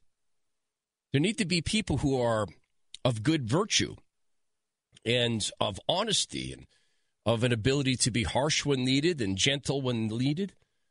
There's this, I always twist this phrase, but there's a Hebrewic statement. When one is lenient, when one should be firm, one will eventually be cruel, when one should be kind. Cops are the last line of defense so often. They end up not being cruel, but having to deal in cruel ways with people who are otherwise non-controllable. So we have people saying, let's pretend there's rules, but no one to enforce them. Defunding the police. Real live responses to this, and then I want to give an idea to state AGs who are Republican and governors who are Republican. Listen to these statistics from spectator.org. In 2020 alone, I would add, during the Black Lives Matter Incorporated effort to get cops killed, with a good hand from who were told to refer to as the vice president, Kamala Harris, raising bail funds for them. In 2020 alone, 264 police officers were killed in the line of duty. That is a 96% increase from 2019. Almost 100% increase in 1 year. And you have cops laterally transferring out of these cities and quitting and retiring early. Seattle, from hence my radio show emanates, is down to policing levels not seen since the 80s. You're on your own in these cities. You really are. State AGs who are Republican, governors, hear me. There's this effort to remove qualified immunity from cops, which is basically make it easier to charge them with murder, as has been done in Washington State in this absolute clown show by this guy named Sideshow Bob Ferguson, who traipses around calling himself an AG when he's really just a political apparatchik. Some cops put a spit hood on a guy who was very, very violent. It took 3 men, 20 minutes, grown men, 20 to do this guy. They put a spit shield on, and they're saying that was murder. Oh, he had high levels of fentanyl and meth in his system. But they'll ignore that part. Charging 3 cops with murder for doing their jobs, while Jay Inslee and Sideshow Bob and Gavin Newsom and Kate Brown in Oregon and Billy de Blasio in New York refuse to do their jobs. And what do we see? A 96% increase in cops killed in the line of duty.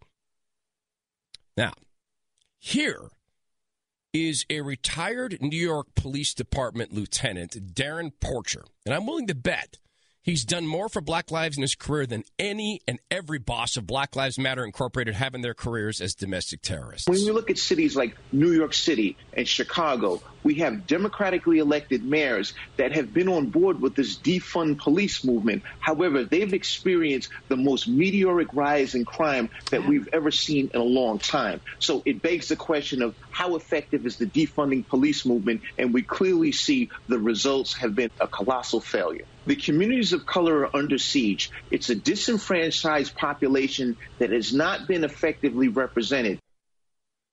And they're getting the results they want. So to state AGs and governors, hear me. They're removing qualified immunity from cops basically making it easier to charge them with murder. If you understand the stakes of the game here, guys and women, you're going to push to remove qualified immunity from people like Bob Ferguson, from judges and prosecutors who refuse to prosecute crime.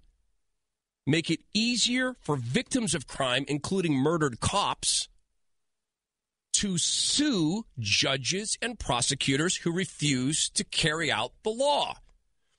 If a cop making a mistake, and it may have been a procedural mistake, it may have been procedurally not allowed to put this hood over this young man who was so violent and probably because of a drug overdose. Okay, that's a procedural mistake. It's not murder.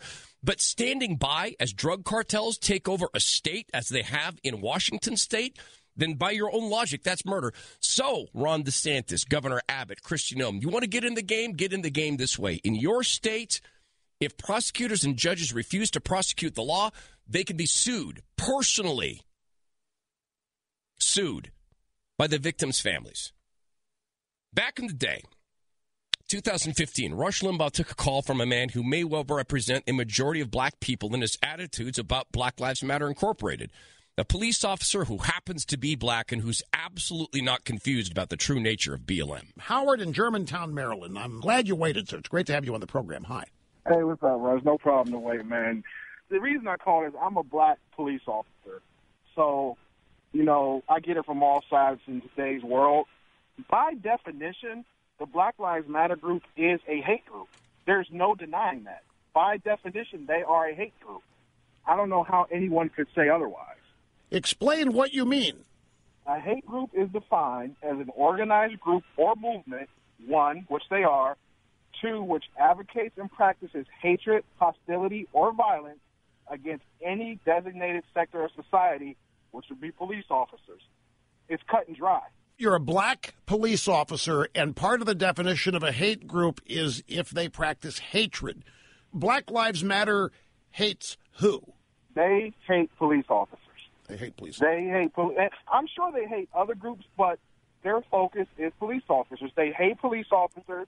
They practice hostility. You don't even have to watch the news. You can look up YouTube videos and see the hostility. I mean, look at what happened in Chicago last week. Right. You got paid protesters yelling in officers' faces, throwing punches. But in the midst of all that, the police are deemed the problem. And people fail to realize that we're oftentimes the only thing standing between order and chaos. Yeah. And by the way, you said Germantown, Maryland is where you're from. How close to Baltimore is that? Not far at all. I work with guys who had to go up there during the Freddie Gray riots. So you're a black policeman near the front lines. Oh, yeah. I mean, I've worked in predominantly black areas. I worked in predominantly white areas. So, and the thing is, police officers, we don't, as much as people think we discriminate, we don't. And when you see an officer putting somebody in handcuffs and fighting, guess what? There's no way to make that look pretty. It looks horrible. We'll admit that. But it doesn't mean we're wrong in what we did. But when you blast them on the news and then you show, the mother of the kid who was arrested or shot, we look like the bad guy. So it's all doctored to make you look like, you're just the enemy. I mean, it's hard to not feel like you're part of the most hated group in America right now. I mean, we know it's not true, but that's how you're made to feel. Officers feel like we are just hated. It was frustrating because I've seen firsthand Black Lives Matter people who are 100% affiliated who throw bottles, who hold up signs saying, all my favorite heroes kill officers. And it's like, we don't deserve that. I understand that there have been instances in history where officers have acted out of the line of duty. I will never deny that. Howard, I'm glad you called. The thing I wanted to say to you was the police in this country are becoming very close to the military in terms of the way the American people respect you. You really are in the front lines. You really are, and you're up against it in a domestic situation rather than on foreign territory as the military is. But the thing that you have in common is that the current administration is attempting to make the police in this country the enemy. They are tagging and categorizing the police as the provocateurs, and they're using incidents in these cities to take over these police departments, the Justice Department, with their various consent decrees, demanding that police departments accede to whatever the Justice Department thinks policing ought to be if they are to maintain accreditation and get federal funding and so forth. And so you work in a job now that has been targeted by your country's own government as a problem. And it's got to be unnerving. Here you are out trying to keep peace. We know what police officers do. We know what you're up against. And now you're being tagged as the provocateurs. And I'm just telling you, Howard, that there are a lot of people in the country sympathetic and on your side about this that you may never know, because the news media joins with the administration in the way people like you are reported on as you go about and do your job. So I'm glad you're there, and I'm glad you called. I really appreciate you taking the time. Thanks so much. An update on the statistics from Team EIB. There have been 128 cops shot this year, 28 killed this year.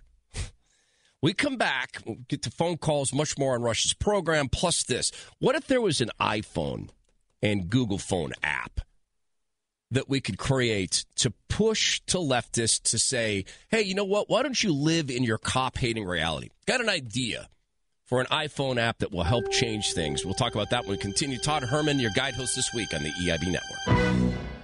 Todd Herman, your guide host this week on the EIB Network. Just as promised, just this idea. We were just talking about the ridiculous defund police movement, which is really just let's have no rules. Because if you don't have rule enforcers or referees, you don't have a game. In the case of a sport like football or basketball, it can turn into pretty quickly a brawl, right? And particularly in a nation of people this level, it turns into brawls. Here's this idea for private enterprise. For statist leftists, media members who are saying defund the cops, it's a simple iPhone app. It permanently blocks forever on your iPhone or Android phone. It blocks 911 calls forever and redirects them to your choice. Cammie Harris's office, a local social worker, or your mom. Just you choose. And this could be something that when people say they want to defund the cops, if you're listening, hey, listen, here's the app. Download it. It's irreversible. Forevermore, you cannot call 911. I think that can, in fact, save the police time because just know people who don't want them there. And it'd be a moneymaker, potentially. Sold it, right? And hey, of course you got to buy it. We're going to give the money to a charity. Speaking of the economy, as we're watching in this now post-Fauci email world, we're seeing coming out of these emails, BuzzPo and not BuzzPo, BuzzFeed and Washington Post got.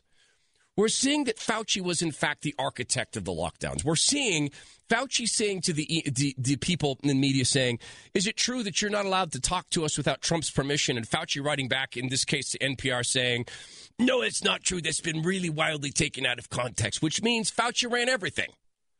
And we're seeing the lies and the constant lies. It's not just the lives lost. We should lose his qualified immunity. He should be in line for the economic losses, which are going to be generational, as all these small businesses snuffed from existence with a lockdown that did nothing medically, right? Despite, and also with the backup that Fauci knew that asymptomatic transmission was not a driver. He's always known that, right? He should be on the line for the economy. But this is what they're voting for. They're voting for Biden, whose handlers said you got to promise to destroy the oil and gas industry here, but not in Russia. Well, because, Biden's kid in Russia and they're all close and such, and got to keep that going. Let's talk to Ken in Murrells Inlet, South Carolina. Ken, you're on the Rush Limbaugh program. Todd Herman, your guide host this week. Welcome, Ken. Todd, thank you very much. And I've talked to you before, but you know what? You were talking earlier about the oil and the gas industry. So I called in, and I've never heard anybody talk about this before. But, these Democrats, they're so hell-bent at getting rid of gas and oil really quick. What are we going to drive? especially now, well, okay. Hear me out here. I follow you. Yeah, okay. So when's the last time you were on a used car lot and saw a used Tesla? Okay? If you're a poor person, in this country, you better think twice about voting for a Democrat. Because I got to tell you something. I've been looking at prices just since I've been waiting, to get on with you. I found a 2014 Tesla Model S85. It's in your hometown, Seattle. It's got 72,000 miles on it about. And you know what? It's only $32,988. You can have it for $547 a month. Okay? Believe me, I mean, isn't that a deal? If you're poor in this country and they want to get rid of gas and oil, you're sunk. Well, understand something. No, you are. But understand this. The plans that the big automakers have, and they're mobbed up with the party. The big automakers are part of the party. They're part of, hey, let's get to the China model because there's more money in it for us. They don't want us to own cars anymore. Cars are going to be for the super rich. They want us to be part of car pools. They want robot cars to come and pick us up, to charge us money, to go where they want us to go at the time they want us to go so they can track us. They want a great big system of a grid that are these so-called smart cars. You ride in together, and it works like this. It picks you up to take you to work, and it says, the computer says, hi, Ken, welcome. Your card's already been passed through. We've got your facial ID. We've got your COVID passport. We can see that you're not a dirty, filthy leper who didn't get the COVID vaccinations. Then it says, your ride to work, Ken, is going to cost you $120 unless you let us pick up 3 people on the way. That way your ride might be 2 hours. This is what they intend. You can, being a man of means, you might say, well, no, I'm going to have my own car. Great. Your own car is going to have the same behavior. It may have a steering wheel or it may not. But it will tell you, listen, Ken, it's going to be the same rate. And we're going to go at the time you want us to go. This is the future. It's sitting here in front of us. You think that they want the COVID passports in businesses but not to control us on the roads. They're saying it. There's even conservative groups, so-called, in Washington State who want to turn over entire freeways to so-called self-driving cars, which are really just government-controlled. Great call, Ken. Great point about the prices. Appreciate it very much. Keith in Alabama, you're on the Rush Limbaugh program. Todd Herman, your guide host. Welcome, Keith. Glad you called. Hi. Hey, good to talk to you today. I'm glad to talk to you, and I was surprised when the phone rang because I tried for years and years to call into Rush, and I never made it. So I'm really glad to be here today. Really glad to have you. What's on your mind, my friend? Well, I had a nonprofit here in Alabama, and we do work internationally. And one of the things that Rush said, and your conversation today reminded me so much of it, is that, you know, the American people are the kindest, most generous people on the face of the planet. And I know that that's true. A life in ministry and now, you know, international work has proven that. We do our work through, obviously, public support and volunteerism and people helping us. And, you know, whenever the government is doing what they're doing and depriving people of opportunity, what I see out here is people wanting to help and wanting to go and you know, volunteer, but having a diminished capacity to do so. And it increased greatly under President Trump. You know, it was markedly bad under Obama. It got a lot better. People had more. They could give more. They could volunteer more and go more. And now I see the thing tracking the other way with the current economic policies. And, you know, Rush could make a great general statement about the American people that was true, unlike that one that you were talking about earlier about, you know, every white person is a racist, which is just right. Stupid. Oh, sorry. No, it is. No, but here's some statistics to back this up. The United States is 5% of the world's population. We've taken in 20% of the world's displaced peoples. That's a form of philanthropy, right? Bringing them to the country where more people have been lifted from poverty within these borders than any other country or, frankly, time in the world. There's also this. Maybe I'm one of the few people who remember this. But I remember that Barack Obama sought to do away with the tax write-off for charitable donations. And his thinking there, as he said, was, look, we can't have these charitable donations go out and do the things that the government should be doing.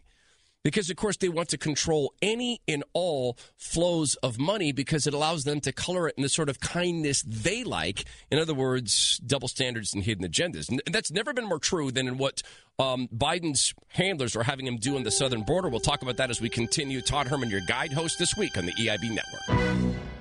Really appreciate you and just to be part of the Rush family with you. And all these times getting to sit behind this microphone, absolute life topper for me. Really is. It is 800-282-2882 if you want to join us. Rush's wisdom at rushlimbaugh.com, Rush 24/7.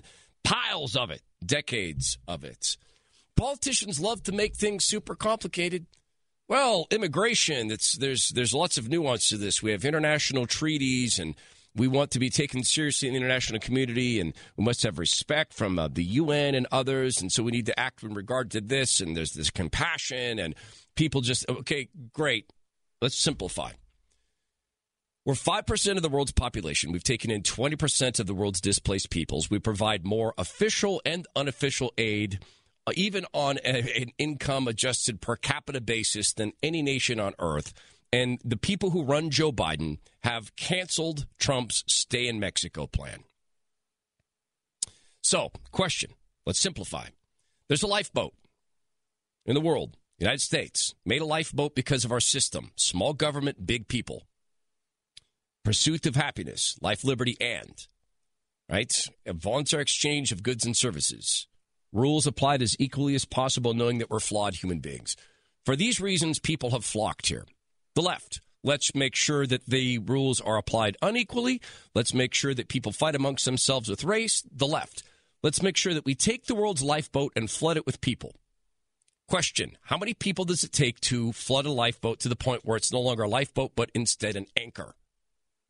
It's not an accusation against the people who want to come here. Folks understand why they want to do that. It's an accusation against the people who are enabling it. And look, Rush talked about how the Remain in Mexico program was taking the place of catch and release, and now Biden's handlers are reversing that back to what it was under Obama. Immigration. Have you wondered what became of the caravans? There was a period of time last year where you couldn't open a newspaper, turn on cable news without hearing about all these gigantic caravans, massive numbers of Central American people fleeing their native countries, trying to get into the United States. The Democrats were out there showing pictures, supposedly, of Trump putting kids in cages. The pictures were actually from 2014, the Obama administration. There are massive things that have already taken place in immigration. Nobody knows about it because they're not being reported on. It's ultimately going to be the job of the Trump administration or campaign to publicize these things. But let me just give you an example. Do you know that catch and release has ended? You didn't know that. There is no more catch and release. This was an Obama administration, and many administrations prior to it was a favorite. Catch and release was tantamount to admitting we can't control it. Okay, so they get in illegally, and we'll catch them, and then we'll just release them. And we've obeyed the law. We've caught people behaving, but we haven't deported them. Catch and release. You know what's happening? In the old days, catch and release would result in the people being caught being released into the interior of the country to get lost, to then take up residence in the quote-unquote shadows, and to be part of this mysterious numbers of millions supposedly someday seeking amnesty. Well, those people are not being released anymore because there is no more catch and release.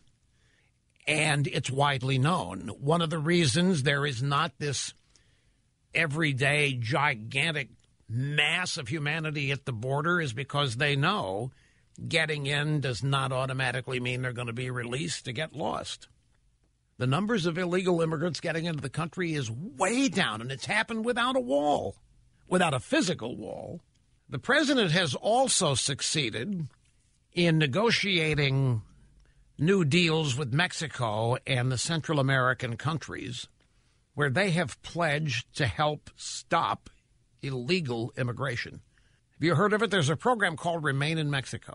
You know what it is? It means anybody from Central America, El Salvador, Guatemala, traveling through Mexico to get here stays in Mexico.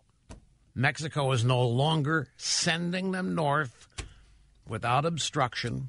And this program, the Remain in Mexico program, has sent 60,000 illegal aliens back to Mexico, where they are awaiting immigration hearings, not here in the United States. And this is big, and it has been happening for a while. It doesn't get reported, obviously. It's happening, in a sense, under the radar, even though it's not. I know about it. It's not happening under the radar. Mexico, you can see, they're doing more to solve illegal immigration. Finally, than Congress is, and you haven't heard a word about it. The president's having successes like these throughout in an election year, and you're going to be hearing about this as the days and weeks and months unfurl. And it's being reversed, and the crowds are back. Of course they are, because everybody thinks there's room for them in the lifeboat, right? And this is having a direct, trackable results. Let me give you an example from the separate country of Washington State.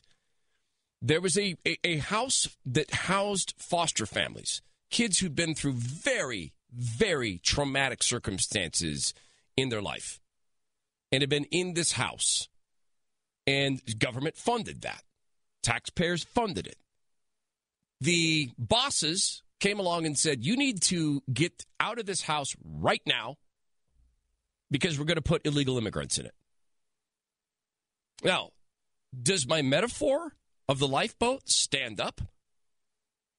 I'm not saying that the young people who were brought to this country have lives that are worth less than people who are already here. I'm saying, as we talked about in the last segment, about defund the police. Let's not pretend we have rules. Let's not pretend the Democrats want rules. Let's not pretend the Democrats aren't seeking chaos. And how that helps families, I'll never know. How chaos helps families, right? How does it even help them stay united? You know? I bet that there's a fair number of families who were united for the first time in this last year, over this past Memorial Day weekend. Family get-togethers can often yield great memories and turn into just great pictures in your mind or otherwise. These days when that's happening, someone reaches for their iPhones and they start recording video. That's a lot different than the videotape cameras of the past. Now, how do you access those memories again? Rush has the answer. Ladies and gentlemen, families get together. There are almost always memories that are created. Now, well, come on, Rush, that's automatic. I mean unforgettable memories. Families get together all the time, but at gatherings, things happen. Members of the family age, pass away, but those memories remain. They've been collected on videotape, movie, film, whatever. The problem is nobody's seen them in years because nobody has the ability to play VHS video, Betamax video, Super 8 film. But most families have boxes of that stuff going way, way back, even when slide projectors were a thing back in the 60s and 70s. So you have all these great memories, the best of times, captured in video or photo form long ago, and nobody can see them. But there's a way now, and it's called Legacy Box. Legacy Box, a company in Tennessee, and they have been digitally transferring all of these old family memories, or whatever. I mean, it doesn't have to be family memories. It can be anything you've got that you can't watch anymore that's on Super VHS or Betamax or what have you. They do it. They do it inside of 2 weeks. What happens is you go online to legacybox.com/rush. They'll send you a box that's shielded and protected. You put all the stuff that you've got that you want digitally transferred in it and send it to them. In 2 weeks, and they give you progress reports along the way. In 2 weeks, it all comes back in whatever format you want. If you want it on a DVD, you'll get it on a DVD. If you got it on a thumb drive, you'll get it on a thumb drive. If you want a digital download, you can do that. But the point is, you get all that old stuff that nobody has seen in years, and now you can copy it for everybody. You can edit it. More importantly, you have it, and it is immediately accessible. Legacy Box, best equipment known to exist in humanity. High-speed dubbing, maintaining original quality. Start the process for your family. It's legacybox.com/rush. And you'll save 40%. First time you do this, 40% off the plan you choose. legacybox.com/rush. It's Todd Herman, your guide host this week on the EIB Network, 800-282-2882. It's always a joy to chat with you. We were talking about Maggie Haberman as a representative of the Mockingbird Media class. Mockingbird Media means that these people repeat and amplify the words of technocrats, statists, and leftists without adding even an ounce of skepticism. They're amplifiers and repeaters. So now that we are this far into Joe Biden being the figurehead above this country behind this militarized installation in Washington, D.C., another active theater, we can finally talk about the origins of COVID-19, or SARS-CoV-2, which can lead to COVID-19. That's one. Number two, the stories about Hunter Biden, they're not containable any longer. we have the British press reporting that emails show that, yeah, in fact, Joe Biden did attend meetings. The big guy did show up to help his son grift monies from foreign sources like Ukraine, like Russia, like China. If we're all keeping track, Joe Biden has decided to make gas more expensive in the United States by shutting down the Keystone Pipeline, and decided at the same time to make it more affordable in Russia by dropping our sanctions against their pipeline. This is all beginning now to be uncontainable, but largely from the foreign press. The New York Post does have a piece about the damning evidence that continues to come out of Hunter Biden's laptop. Oh, by the way, that was, in fact, Hunter Biden waving out of Marine One. He's still using it.